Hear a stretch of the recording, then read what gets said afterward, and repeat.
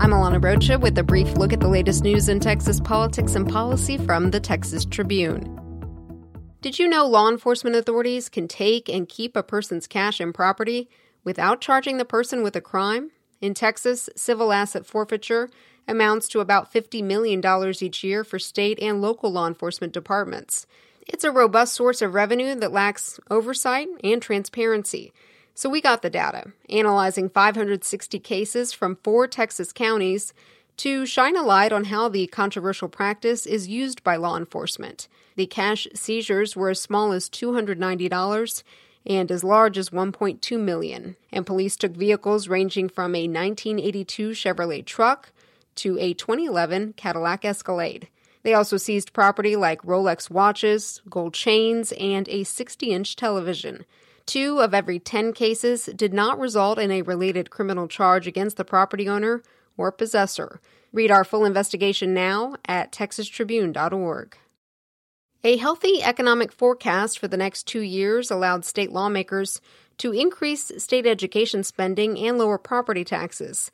But they're now facing tough questions about whether doing so without raising taxes elsewhere will be sustainable, especially since an attempt to raise the sales tax to pay for state leaders' ambitious goals failed. In Texas, school district property taxes have for years made up the bulk of funding for K-12 education.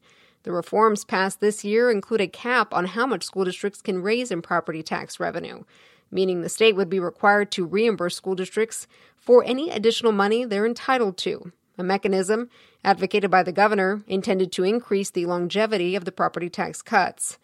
Our Edgar Walters and Aaliyah Swaby explain some worry that's a risky bet for the state in years when the Treasury is less full, due to an economic recession or a steep drop in oil prices.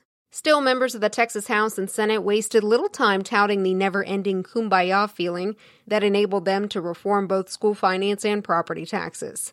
For the final episode of our mini-documentary series, Under the Dome, we collected a mix of final thoughts on the 86th Texas legislature. No fistfights, no gun threats, anything else, and so that's the end of a really good session. The 2017 session was noisy, raucous. They were fighting a lot. They actually almost had a fist fight on the floor of the House. And a lot of them came back and not wanting to repeat that whole experience. The takeaway's got to be that we focused on the big things that Texans really wanted us to. The overarching memory will be school finance, and that will include property tax reform. You didn't see huge controversial things that kind of took the air out of the room. Many things that they were talking about in social conservative circles didn't come up. There are some things that they can brag about, but they didn't have what they would call a sweeping victory in this section. Revisit the entire series now at texastribune.org. Just click on Under the Dome near the top of the page. And stay tuned to our homepage for coverage of the mayoral runoff elections happening Saturday in Dallas and San Antonio. I'm Alana Rocha with the Texas Tribune. You've been briefed. We'd love to know how you discovered the Brief podcast and what you'd like to hear more of around here. Go to texastribune.org/brief survey, one word, to complete a very short survey about our podcast. That's texastribune.org/brief survey.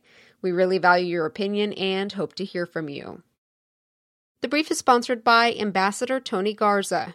Mexico, more than just a neighbor. For timely cross-border insight, turn to former U.S. Ambassador Antonio Garza at tonygarza.com.